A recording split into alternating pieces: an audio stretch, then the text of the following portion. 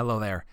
This is your non-British co-host, Adam St. John, with a brief message before today's episode.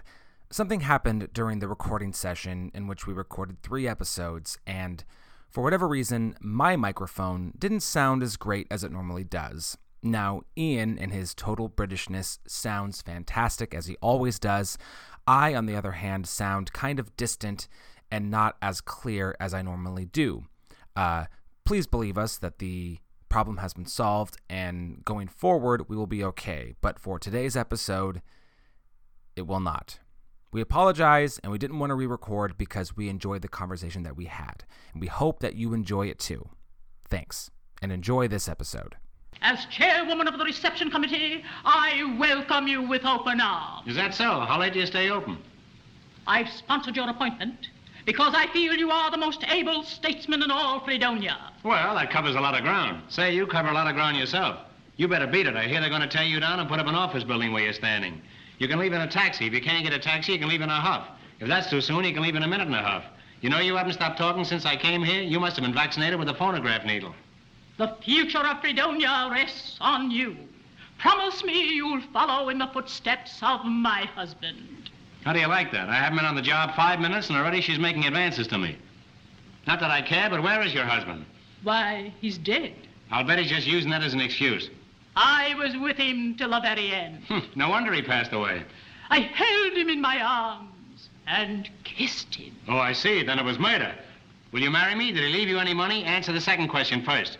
He left me his entire fortune. Is that so? Can't you see what I'm trying to tell you? I love you.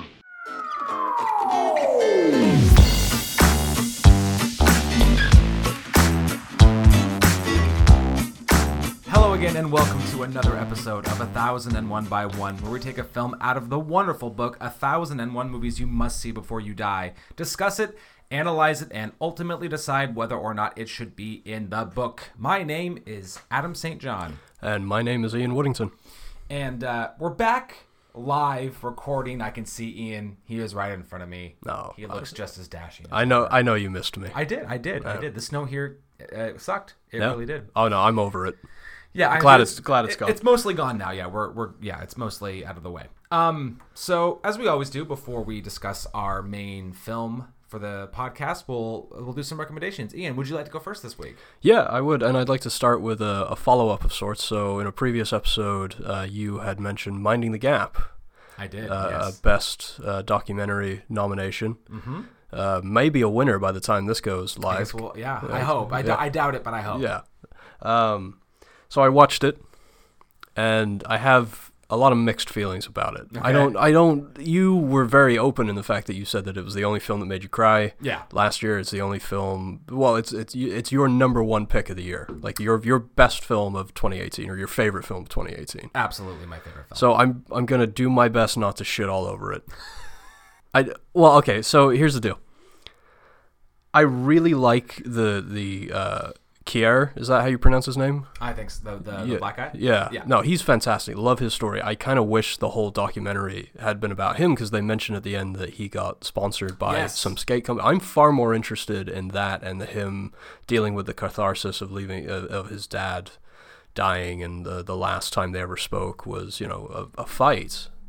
Whereas the other two guys, don't care about them in the least, especially the Zach guy. Like, I'm going to go out on a limb and say that I hope that he keeps descending into alcoholism and loses custody of his kid, because he's a fucking prick. Well, and here's the thing, is I'm not going to disagree in terms of who he is as a person. I think that's part of it. And I think that's something the documentary did so well is, you start to only see his side of the story. We start to think that maybe his baby mama is a little... like, she's the one who's messed up, and then you start to see the other side of it, right? Oh, that was nice. I did appreciate having both sides of the story eventually. Yeah. Like, he seems to take his time in coming around to telling her side of it, and maybe that was just the way in which it was filmed and the way information was revealed to him over the course of making the documentary. Yeah, I don't think you're supposed to like him. Yeah. I don't. Which I don't, exactly. Don't care about him. He's a piece of shit. Fuck him. Sorry.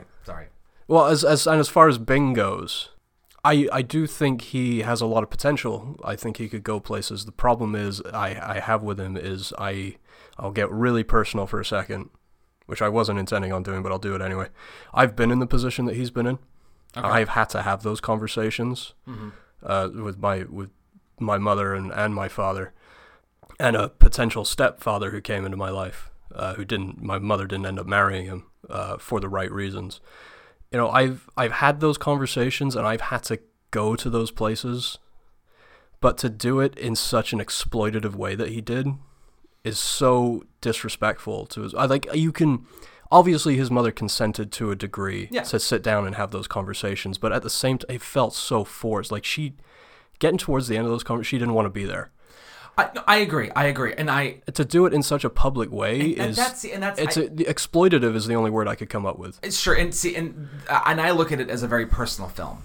Yeah, no, of course it is. In the sense that, you know, it would have been different if they just, I guess, grew up near each other, or like, I don't know. I think the fact that they're all friends, they all knew each other, and it's all their stories. I agree.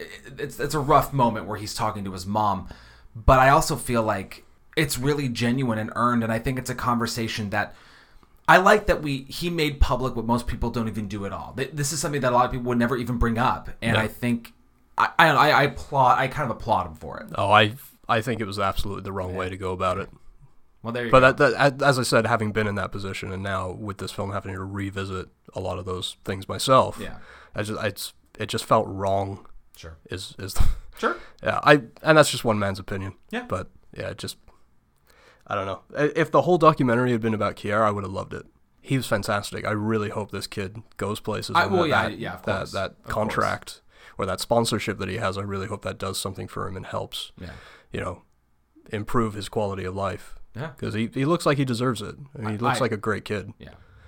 So that's clearly not your recommendation, though. No, my recommendation is Won't You Be My Neighbor? Okay, I haven't seen it yet. Yeah, is it on your list? Is it on your radar? See it. Yeah, it fell down because it wasn't nominated, which is such a shame. Not that I doubt it's good, because I've only heard good things about it. But in terms of trying to cram in the nominees before the ceremony, which is what I like to try to do, it dropped because it didn't. Right, I'm sure I will see it. You've got to prioritize other things to keep up with the awards race. Yeah, but I'm sure it'll be one of those post Oscars movies I will end up seeing. So I didn't grow up with Mr. Rogers' Neighborhood. I'm not, from the U.S. originally, and so that's just something that wasn't, I wasn't exposed to until much later in life, and I've seen bits and pieces of shows and things like that. Obviously, I mean, anybody listening to this is going to know who Mr. Rogers is and probably at least have heard of this documentary. I will go out on a limb and say right now, I mean, you know that Tom Hanks is going to be in the film is called A Beautiful Day in the Neighborhood, I think. I'm not sure what it's called, but I know that he's playing Mr. Rogers. Well, let's just say that there doesn't need to be a race for Best Actor, at the end of this year, leading into next year. You may as well just give it to Tom Hanks now. You've got one of America's biggest sweethearts, one of the most beloved American icons playing another beloved American icon. I mean, it's just... Very true. It seems like a no-brainer that is just going to happen. And I'm sure they'll push it for awards season as well. But the Mr. Rogers documentary, I loved how it's got a lot of ground to cover in 90 minutes. Yeah. Because the show was on for so long. I mean, starting in the late 60s and running, I think he ran straight through to almost the early 2000s before the final show. Yeah, I'm not sure exactly when it went. It wasn't, I mean, I knew of it and watched it occasionally, but it wasn't anything I watched very, very often.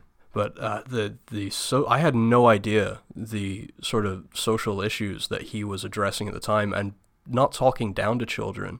They talk about Bobby Kennedy's assassination and the way that they handled that. Like, he's very much in how does a child react to hearing the word assassination? What does that mean?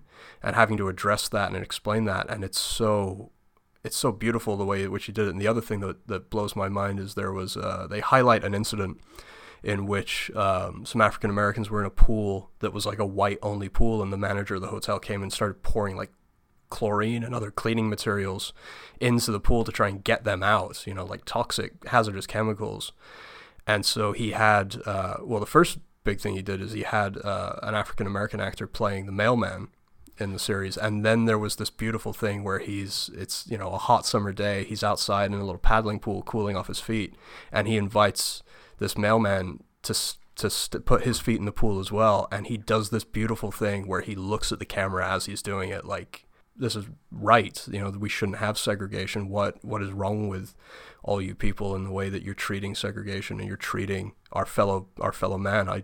He was such a beautiful man, and what he did for social injustice, or to, like I said, to try and explain these huge issues to children was fabulous. Yeah. And of course they also highlight when he went before Congress, when Nixon tried to gut public access television. That's such a wonderful, heartwarming, almost like cheer-worthy moment. Yeah. Where he changes the mind of all those guys sitting on the inquiry there. I mean, it's such a fabulous documentary. You called me at the end. You called me when I was sitting there in the credits, and I was like, "Why do you have to call me when I'm like blubbering, man?" I didn't know. Yeah. Come on. I know, but it really touched me a lot. I was so fascinated to learn about this man that I mean only had a sort of passing knowledge of. Yeah. And everything that he did. Now, the other thing they do address, which is very interesting, and I'll wrap it up here, is they also address the way that every child is special, every child is unique, and so it's led to, they kind of blame him for this rise in snowflake mentality. Yeah. So that they do address that, and I mean, I don't have an opinion one way or the other, but I mean, it was nice to kind of hear not just all the great things he did, but how some people kind of view maybe some of the negative impact that he had as well. So that was, it was, I would say it's a fairly balanced documentary, considering, one, how much time it has to cover in the scope of decades, and then also how short it is. I mean, I think it's barely 95 minutes. Yeah. So highly recommended. Yeah, I definitely, it's something that I want to see. What do you have for us this week? So my recommendation this week comes from a movie that we chatted about when we were talking about Titanic, that isn't in the book. Did you watch The Abyss? I did watch The Abyss. Did you watch both cuts, or did you? Well, Ian, I've got 2 kids and no time. I understand. I was just out of curiosity. I did not watch both cuts. I watched the theatrical cut, mostly because it was shorter and we started it late. Yeah. Doesn't change my recommendation, and it does make me interested to see the director's cut and see what it is, or what the differences are. Now, was I right in remembering that the kind of mega tsunamis aren't in there? They take a huge backseat to the rest of the plot.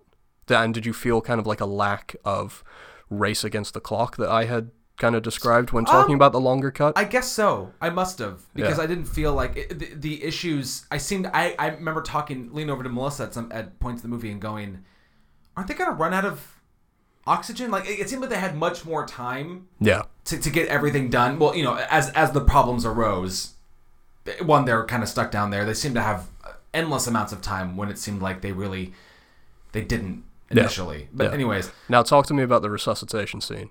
Oh, okay, yeah. So, well, hold on. So, in case anybody hasn't seen it, like the basic thing is there's a submarine that goes down, and then a crew is sent in to basically find survivors or see if they can make a sense of what happened to the sub. And so you've got like the Ed Harris. Is it Mary Elizabeth Mastrantonio? Yes. So you've got all of them who are like the divers, and they're the ones who know how to actually get down that deep into the water. And then you've got the military who are there too. Michael Biehn, sort of the lead guy. And what a great performance from Michael Biehn. He's crazy. I know they campaigned for him to get supporting actor, which of course didn't happen. No, yeah, that doesn't surprise me. But anyway, so and basically there's this other not earthly presence that comes up, and it's good when it's good, and it's not so good when it's not. It's weird. There's a lot of stuff going on otherworldly down there, but that's like the really terrible description of the plot. But the movie is worth it, if for no other reason than the resuscitation scene. But what a piece of dramatic filmmaking. Like, James Cameron has done nothing that good before or since, and when it comes to acting. It's really good. And I remember when the movie got done, I leaned over to Melissa and I go, if you put somebody other than Ed Harris in that role, this movie's probably awful. Yeah. And it's not. I mean, the story is fine. It's a James Cameron story. I mean, it feels like it's we're gonna do all this cool technical stuff, and that's really kind of where, look at how cool this is. But Ed Harris does elevate this film to something that I think otherwise could have been just a meh. Yeah, you could almost say it's a B picture. but with, the budget of an A picture. And of course, this pioneered a lot of the CGI, but this is a couple of years before Terminator 2. Yeah. So this is, ILM and other, digital companies and finding. Then I still felt like everything looked really nice, like really well. I think it's held up. And it's not just the resuscitation scene, but basically when Ed Harris and Mary Elizabeth Mastrantonio are in that weird small maneuver, I don't know what it's even called.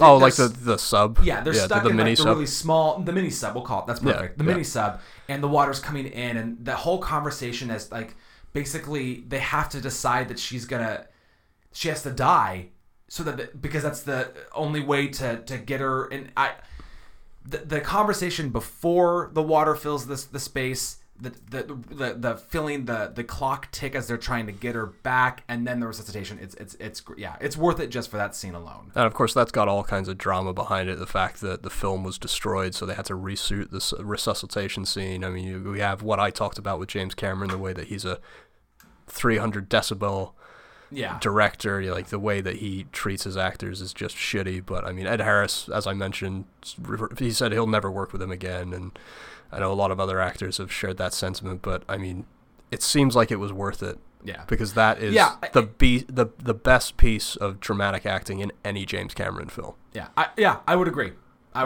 It hands down beats anything in Titanic. It beats anything in Avatar. Well, God, that doesn't take much. It doesn't take much, but it's so good. The Abyss is definitely my recommendation. Oh, I'm really happy you liked it. So, if you're listening to this episode, you'll see that we're about 15 minutes in. And last week's episode, our Deer Hunter episode, and also our Best Picture nomination discussion, that was our longest episode to date. Yeah, we nearly hit 90 minutes. Yeah, so it's basically two different conversations in one podcast. This, I can almost guarantee now, as we're recording, is going to be our shortest episode. Well, and it's a short film. It is a short film. And the film that we're talking about this week is the Marx Brothers comedy classic Duck Soup. Directed by Leo McCarey. It came out in 1933, of course, starring Groucho, Harpo, Chico, and Zeppo. And outside of the Marx Brothers, we have Margaret Dumont as Teasdale, Louis Calhern as Ambassador Trentino, and great name, Kel Torres as Markel. I have something about the names that I want to mention when we actually talk about the movie, but yes, they are. And then so Groucho is playing Rufus T. Firefly. Harpo is playing Pinky. They weren't too creative with Chico. He was playing Ciccolini. Well, those are characters that they would play in other films as well. And then Zeppo was Bob Roland, who was really kind of a small part. Yeah, we'll talk about Zeppo's departure from acting basically after this movie. So Leo McCarey, just really quickly before we kind of launch into the film, he is a director not known for working with the Marx Brothers. He's in the book a couple other times. His films Make Way for Tomorrow in 1937, The Awful Truth, which is also in 1937 and is also a Criterion collection, and An Affair to Remember in 1957. And the only other Marx Brothers movie in the book is A Night at the Opera. And I will say, and I'll ask you this too, not only is this my first time seeing Duck Soup, it is also my first Marx Brothers film. Okay, so if you have the same box set that somebody lent me way back in the day, I saw everything that's in there. It's five movies. Yeah. It's Duck Soup, Animal Crackers, Monkey Business, Coconuts, and something else. Is it Horse Feathers? Yes, that is what it is, yeah. Because Night at the Opera is not in that and neither is Day at the Races. Correct. Yep. Yeah. So, for me, a total introduction to the Marx Brothers. It's never been something that I sought, really, but I found that collection used for $20. I was like, you know what, I'm going to pick this up. Yeah. Plenty of movies, and from what I've heard, the Marx Brothers are kind of a classic, and it's sort of a good piece of film history to have if that's what you're into. Yeah, no, if you're looking to build a library, I would say it's almost essential to have at least one of their films. I would agree. In terms of accolades, not a whole lot to talk about. Although, Ian, I will ask you, did this film get into the National Film Registry? Yes, in the second year Hey-o. in 1990. All right, so it's in there. It currently sits at number 60 on the AFI's top 100 films of all time. On the 97 list, it was 85, so it made some headway. That's a lot of headway. It is a lot of headway for a film that I will kind of let you know now. I don't think should be on the list at all. Nor in the book. I think we can call that one now. Yeah. It currently has a 94 on Rotten Tomatoes, a 94 critics, 91 audience, and I'm not surprised by that. Well, no, it's kind of the same. When we looked at our Buster Keaton episode, yeah, kind of the same feeling. I think a lot of people have either nostalgia or respect for the pioneers, like the guys who blazed those trails for modern comedy. I want to bring this up now because I think we're kind of around, because you mentioned Buster Keaton, and this is I think a good thing to bring up. Ian and I have the utmost respect for old classic films because we have to know where we came from. The films that we love now were built upon because other films that came earlier inspired them. And I'm not saying that what the Marx Brothers do isn't important and that they weren't trailblazing. I just didn't find Duck Soup to be all of that entertaining. And I'm not excited to watch more, and I will, but I'm not excited because I've read from many different, like Ebert and other podcasts that I listen to, they basically said that Duck Soup is the best of the Marx Brothers condensed into one film. And I 100% disagree. Oh, really? Oh, great. Oh, great. That's awesome. Yeah. That's going to lead to some wonderful discussion that we'll have later. Yeah, at the end of the episode, I'll tell you which one I think should go in. Perfect. Instead. I'm excited. So I'm not going to lie. I didn't really want to look up what people said about the movie. So I have the original 1933 Variety review. I don't have the whole thing, but I have a little piece of it. Joe Bigelow, writing for Variety at the time, said, the story is a mythical kingdom burlesque that could easily have been written by a 6-year-old with dust in his eyes. Isn't that fabulous? But it isn't so much the story as what goes with it and on within it. Yeah. So he's essentially saying, the sum is weaker than the parts. Yeah. Yeah. Yeah. So now we're kind of in it now. The very basic plot of this movie is Fredonia, this make-believe country. Yeah. Yes? Yeah. And we should probably bring up that there was a town in New York named Fredonia, only with one E though, that were very upset with them using the name Fredonia, and they're like, you're hurting the reputation of our town. To which Groucho Marx said, well, you should change the name of your town because it's hurting the reputation of our film. Which he's a man. If I could go back in time and meet any kind of like one of those that group of vaudeville guys, like Groucho is way up there for me. Ooh, with Laurel and Hardy. I don't know that I could, because I just heard that they were asses on and off screen. I don't know that I would. I don't know that I could stand a conversation. Well, maybe not meeting though. I would love to be a fly on the wall. Sure, yeah, okay. During their process. I just don't like. I would never want to interview them or try to have an extended conversation with them. I think it would just be like talking to a brick wall. Well, I love playing poker, but I tell you one thing, I would never play poker with Chico. Oh my God, it sounded like he would just fleece anyone and everyone. Yeah. So anyway, Fredonia is bankrupt, and they're trying to get Margaret Dumont's character, who is Gloria Teasdale, to give them a lot of money. And the only way that she's going to give them this money is if they make Rufus T. Firefly head of the country. And so they need the money, and then they do.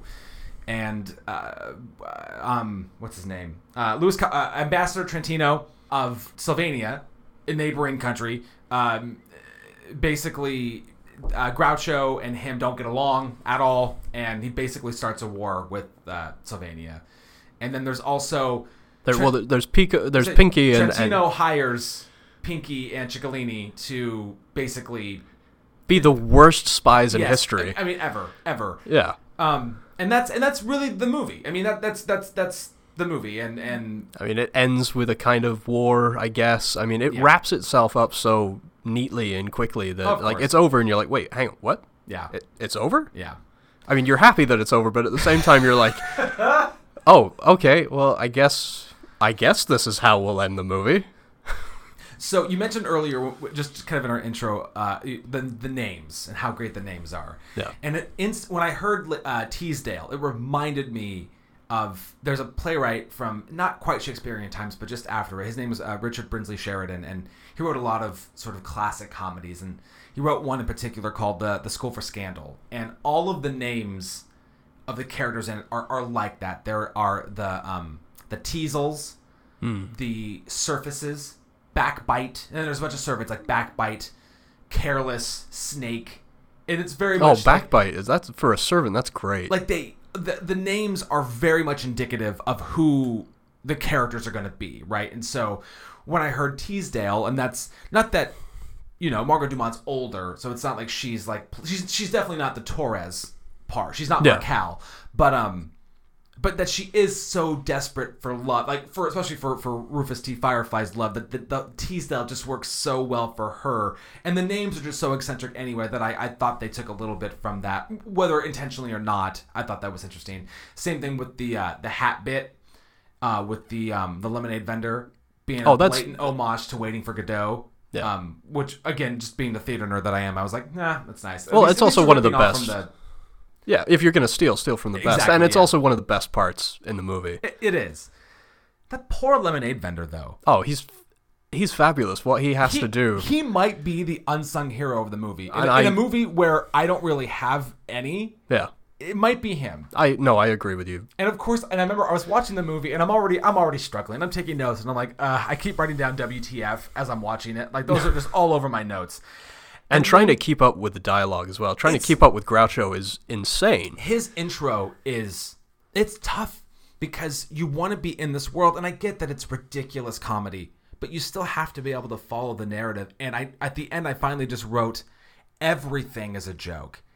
And that's hard, because how do you know where you're supposed to laugh and what's, where is your range of comedy? Where are the punchlines when a punchline is every 5 seconds? Well, and that's also the interesting thing, is because the Marx Brothers never really gave up on their stage work and their vaudeville work, even when they were at their height. I mean, they would go out and they would take, not finished scripts, but they would take scenes on the road and see how they played, and then that way they could work out the timing and the beats.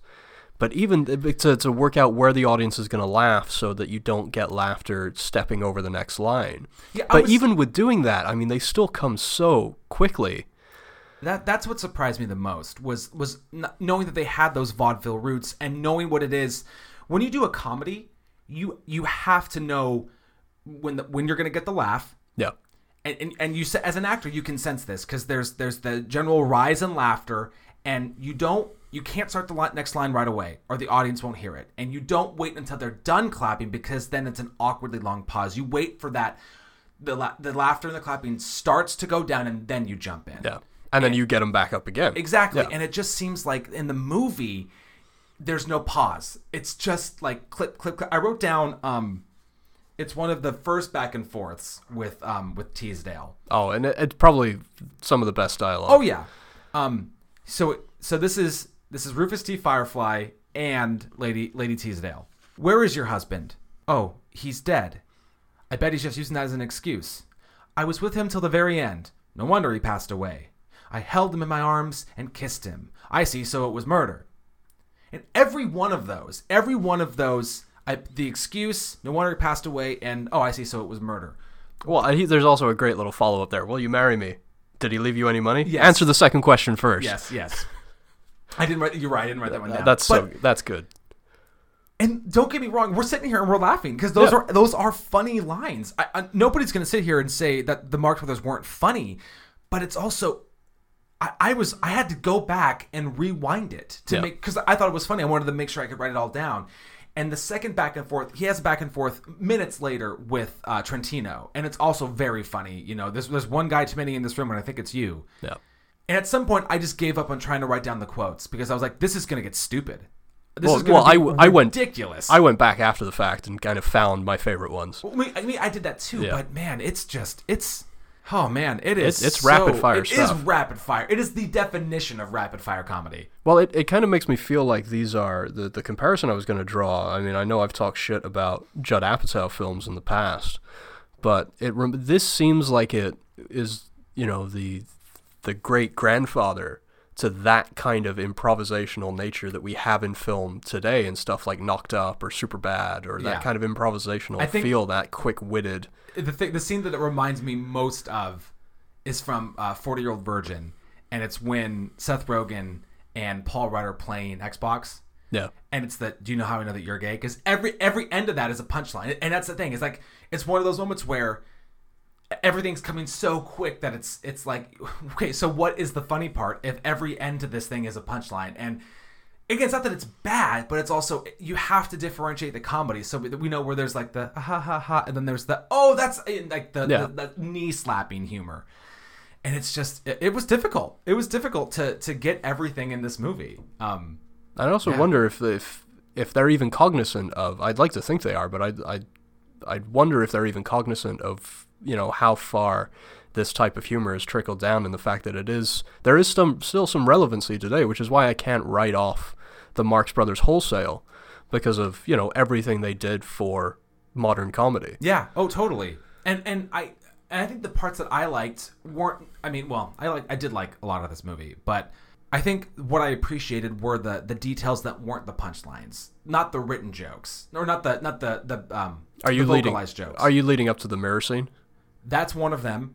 And also during the war at the end, how Firefly's outfit all his costumes changing. That's so brilliant. It's great. Yeah. And I think at one point he's wearing both sides of is it the Revolutionary War? He's wearing a red coat and a blue. Well, you don't know it's a red coat, but you can clearly see the style is different in terms of what he's wearing.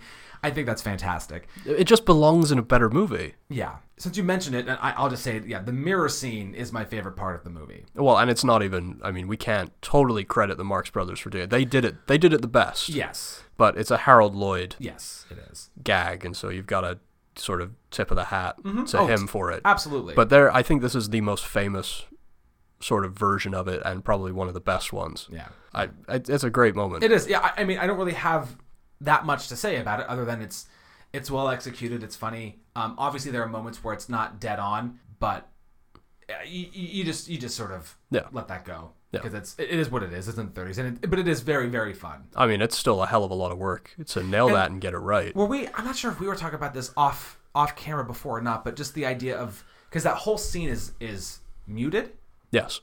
And this idea of was like Leo McCarey off screen, like trying to give them like verbal cues of when to come out. Oh, I think you have to be. But it was either way, the fact that it is pretty much one take is lovely. It's just lovely to see. Yeah. Even if there are cues being shouted and we don't get to hear them, the execution of it is still really well done. It's the most technically accomplished scene in the film, other than I think the stuff with the lemonade vendor, and the fact that we get it twice. We get a follow up to it as well, where he's trying to outwit them and he still can't. Yeah. I think that's great. Though I will say, I think my favorite scene, I don't like the stuff that comes on either side of it, because the songs, why are there songs in this film? I have no idea. And they're terrible. Yeah. I love the way that she starts singing the Fredonia anthem at the end and they just start chucking shit at her. Yeah. See, that's good. I like that if we have to have the songs, at least we get to acknowledge how bad they are. Yeah. And how bad some of the singing is in this film. So, at the risk of having to have these bad moments in the film, that we at least get it paid off, I'm somewhat okay with. But my favorite scene in the film is Ciccolini's trial. There's a lot of great stuff in there. The dialogue in there is just fabulous. I hope you say my favorite line in that. Is it true you tried to sell Fredonia's secret war code and plans? Sure, I sold a code and 2 pairs of pants. This is what I think is the great thing about the Marx Brothers, is that there's so much subtlety in their dialogue and their sort of their awareness of how we speak and how words are misheard or misinterpreted. And so playing heavily on that, every line of dialogue has that kind of forethought in its mind, is mishearing something and then having a play on words with it. Well, and that's exactly the one I thought you were going to say, is that you can get 10 years in Leavenworth or 11 years in Twelveworth. That's where I was going. Yeah. Ciccolini here may talk like an idiot and look like an idiot, but don't let that fool you. He really is an idiot. I implore you, send him back to his father and brothers, who are waiting for him with open arms in the penitentiary. I suggest we give him 10 years in Leavenworth or 11 years in Twelveworth. So good. Yeah. That's Groucho, I feel like, at his height. Yes. Yeah. Which is probably why people, I think the reason why people revere this one so much is it is because Groucho has 100% found his stride. Yeah. And he is just on beat every single time. Like, he doesn't flub anything. He doesn't miss a beat. He's just so wonderfully good in this. Yeah, I would have loved to have known how many takes there were for some of these scenes, because they just with their theater background and how they worked together for so many years, and Groucho even said, even with Margaret Dumont, that she was generally considered like one of like another Marx brother. Oh yeah, because she was in damn near all of them. Exactly. That there was such a rapport with them that I would imagine. Well, and they also have the other takes. They have the other level where they're brothers. Yeah. I mean, they all grew up together. Yeah. So there's got to be an added sense of we know each other's tics. We've lived together in close quarters. Like we know how to push each other's buttons and how also to support each other. Yeah, totally. Which it doesn't seem like you wanted to talk about Zeppo, which it doesn't seem like they did with Zeppo. Well, I only know the little bits that I've read and from what I got to see of him in the movie, but he's barely in this movie. Yeah. And if you're a part of a comedic group of brothers known for being really, really funny and outlandish, and you're considered the unfunny Marx brother, I mean, how much does that suck? I probably want to leave too. Yeah. Well, and Groucho wasn't very kind to him. I mean, I was reading about after this film, when they were the Paramount was trying to find a way to cut costs and cut salaries. Zeppo his head was right on the chopping block, and Groucho even said, "We're twice as funny without Zeppo," which I feel is unfair, and it'll actually bring me to my recommendation of what I think should go into the book instead of Ducks. I'm sorry to jump ahead. No, I love it. Yeah. I love it. Horse feathers. Okay. And I think horse feathers was in a previous version. I mean, I might be wrong about that. Off the top of my head, I don't know. Yeah, no, me either. I can't remember. But horse feathers is so much better than this. Yeah. It is genuinely one of the funniest films I've ever seen. Yeah. And it moves along, again, at the same sort of brisk clip that this does, but it makes a whole lot more sense. The script is so much more refined. I mean, if you haven't seen Horse Feathers yet, Zeppo is attending this college with like one of the worst college football teams in that sort of college division, and he talks his dad, who's played by Groucho, into coming and being like the new headmaster at the school, and of course they get involved in a scheme where they get professional players to come play on their team. Oh, nice. And it's got one of my favorite lines in any comedies ever, where Groucho is just ripping Zeppo a new arse, and he's saying to him, "I always wanted a son. Imagine my disappointment when you turned up." There's something about having the straight man in the movie. Oh no, right? you need that. There's just not enough of him in Duck Soup. Exactly. And like Trentino isn't enough of one because he's a schemer. He's the mustache twirler. Yeah. You know what I mean? So he's the punching bag as well. Exactly. So I don't know. Having Groucho be the total and absolute lead of the movie, and Harpo and Chico being right there behind, being the really funny, really bad Private Eyes. You don't really have that straight man character in the movie. Yeah. And I think that's part of what we're missing is there's no everyman, and it's hard to, even in an absurd comedy like this, you want to be able to find your way in there as an audience. And I mean, yes, sure, it's funny. You can just sit back and enjoy all of the punchlines, but at the end of it, I laughed a bunch, but I also was like, I don't know what I didn't learn anything. I know there was a lot of things about, hold on, you're going to hear pages turning, and that's fine, but really people trying to make a lot out of like consumerism and well, while you're looking for that, I guess if you want a doorway into this film, it's the lemonade vendor, as we mentioned, our unsung hero. Sure. But there's also, again, there's not enough of him. He has 2 scenes. Exactly. And again, he's a bit of a punching bag. Yeah.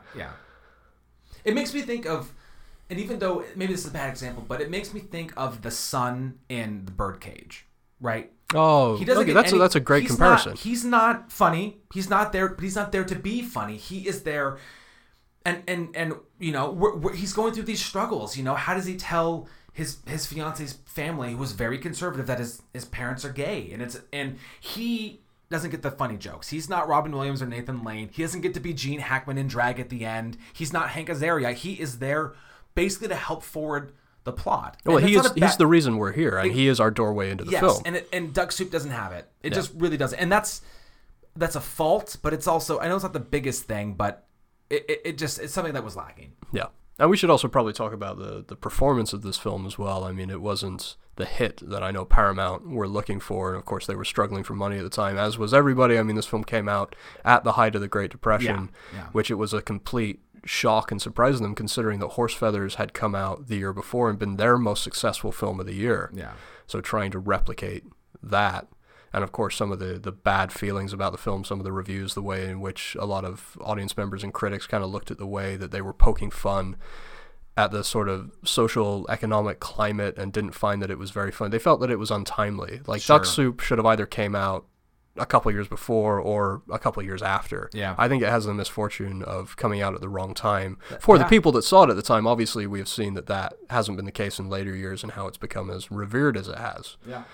Oh, and as far as, a sort of social and political climate, the other detail about this film that I love is that Mussolini took a great dislike to it. Yeah. He felt that it was a personal attack. And of course, the comparisons with the name Mussolini and Ciccolini and things like that, and he actually banned it, which the Marx Brothers loved. I mean, that's great. That can only help your publicity. Oh, I mean, totally. when a film gets the controversy like that, or you find out that, it's not playing in my country. Yeah. It's the same reason that I sought Clockwork Orange out Okay. for the longest time, because Clockwork Orange was actually banned in the UK until just after Kubrick's death, Yeah. which we'll get into when we do our Clockwork Orange episode. Sure. Yeah. But I mean, it's the comparison I'm drawing is that it can only help the film and not hinder it. Yeah, I would agree. So who is your unsung hero? Do you have one? It's the lemonade Lemonade vendor. guy? Yeah, It's got to be him or Leo McCarey. interesting. I feel like it's got to be one of those two. Yeah. Leo McCarey didn't really want to do it, and Well, he'd eventually- already made his bones in comedy, working with Laurel and Hardy Yeah. and guys like that. I just feel like and also kind of what I had read was that he, the Marx Brothers have a reputation about them. He wasn't really, he didn't. I don't think didn't really want to take that on. Oh, I wouldn't. But did ultimately, and they even credit a lot of stuff to Leo McCarey, which is nice.